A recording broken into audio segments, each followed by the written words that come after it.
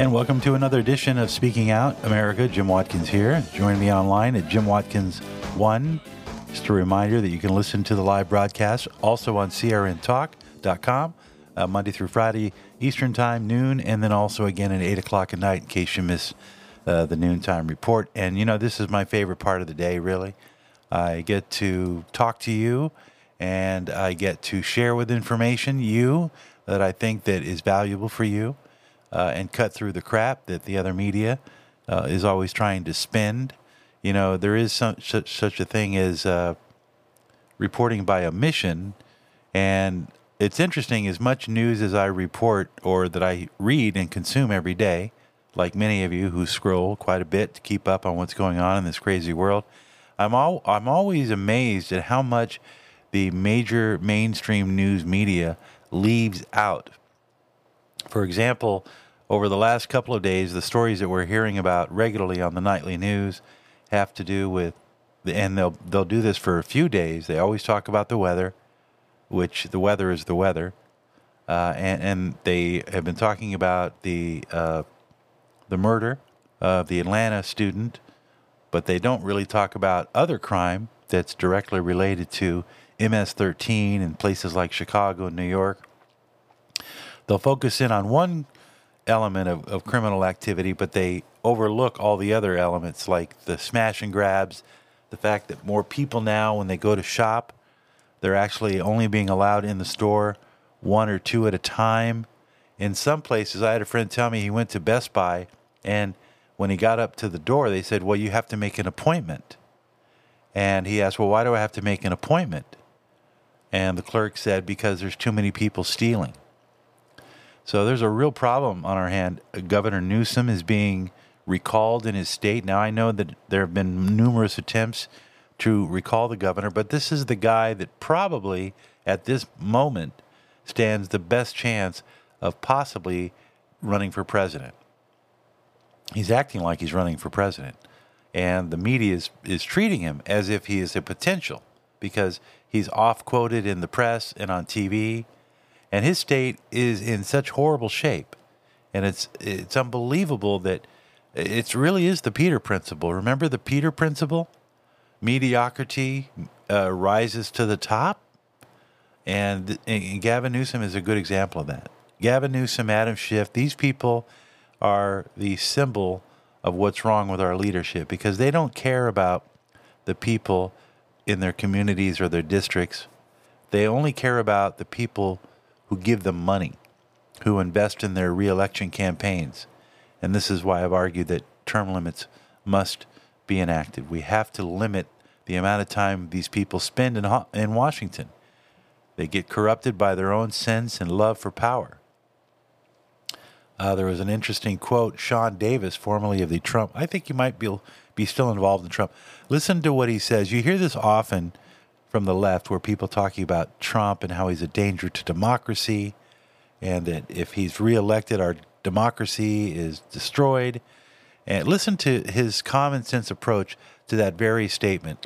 Sean Davis from The Federalist. So when the left comes out and says, we have to take out Trump to save our democracy, they're actually saying we need to prevent you from voting for who you want, which is actual democracy, so we can protect our power. So I would challenge your listeners to do the following. Every time they hear a Democrat or a member of the left say the word our democracy or the phrase our democracy, replace it with our power. And that honestly conveys what they're trying to do. They are willing to destroy democracy, which is the ability of us to vote for who we want to in order to save their own power. And that's what this is all about. Yeah, and that's always what it's been about. And he's right. If you substitute the word democracy for power, it's a more accurate assessment. And I've also argued that when they say they're democracy, they're really talking about big blue concentrations of population that they want to run the rest of the country. And this goes back to that perennial struggle that I told you about. It goes all the way back to even Abraham, when you had the city dwellers fighting with the farmers and the people that were growing food in the outlying communities of Palestine back then under Roman rule. And before that, there's always been this struggle, this schism between the city people and the country folk. And we're seeing it play out today. Trump won handily in Michigan, and he set yet another record. Listen to his little brief speech after and he won 60% to Haley's 30%. 60% of those who voted Republican voted for Trump in Michigan. And I just want to thank everybody. You've been incredible, and I'm so proud of the results because they're far greater than anticipated. So thank you all very much, and I'll be seeing you over the next period of 9 months and long beyond that. Thank you very much, and big congratulations.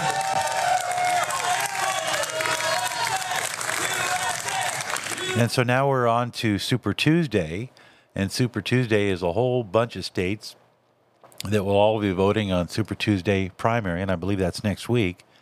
Now, obviously, Trump's the only one on the ticket, so he can go in and sweep as long as Nikki Haley is there or not. He's still going to get that 60%, I see. That I think Nevada is going to be all in on Trump. Obviously, California won't be, but California will be the outlier. And frankly, if they were to divvy it up between those on the left side of Interstate 5 and those on the right, they would probably see that people who live in the rural areas of California, like Yolo County and up in Mount Shasta and Redding, San Bernardino, all these places, Tahoe.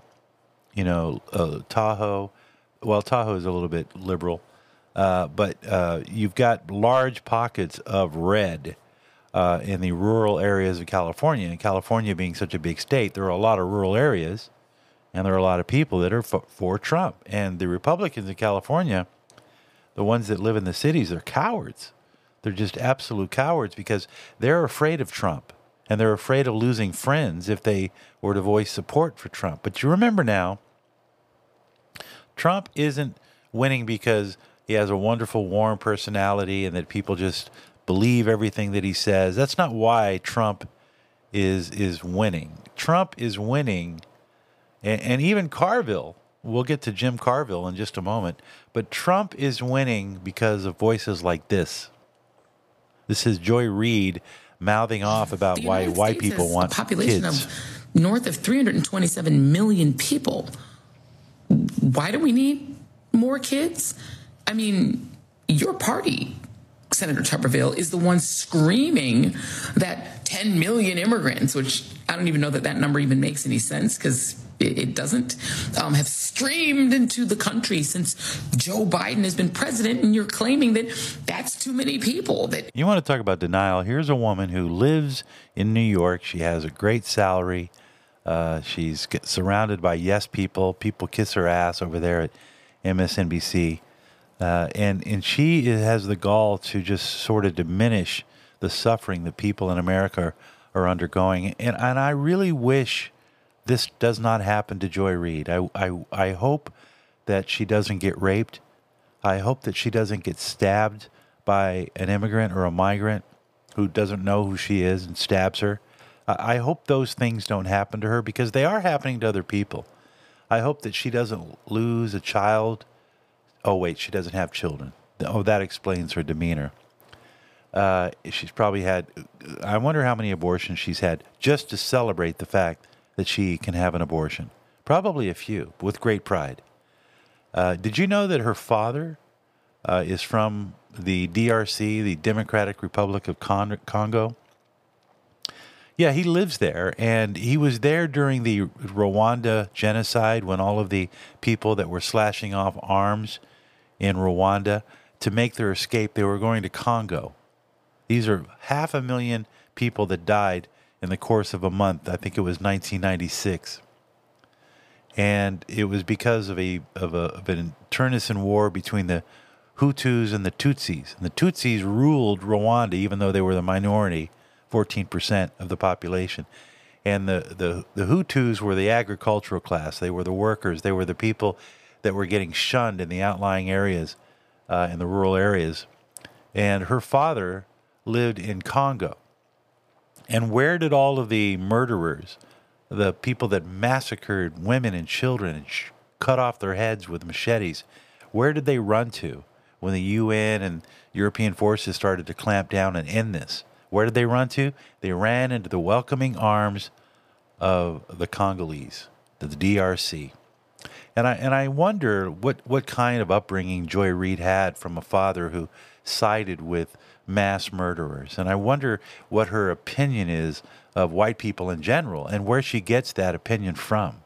I'm willing to bet that as a young child, she sat at her father's knee quite often, and he probably told her old folklore stories about what life is like in Congo, free of white people, free of the master race that subjugated the continent. I'm willing to bet that Joy Reid probably was an apt student of her father's tales, and she grew up carrying those influences with her as she continued to succeed in politics, on radio, and then finally, ultimately, television. She learned at an early age, probably, that people won't fight back against African American women. They're too powerful and too intimidating. And I think it was Richard Pryor once who said, "There's a reason that black women don't get hit by black men." I'll look it up. Or maybe it was Eddie Murphy. Or maybe it was Dave Chappelle. I can't remember. But I can tell you one thing. Joy Reid has no sympathy for white people. More people come into the southern border. This is some sort of crisis because we've got too many people and we've got no more space and we can't afford more people. But now you're saying we need more kids? Can you explain who's the we and what's the purpose? And of course, her implication is because we want to produce ourselves. We want to reproduce ourselves. It's racist to want to have children, according to Joy Reid. Be right back. You're listening to Speaking Out. Got a big show. Stand by.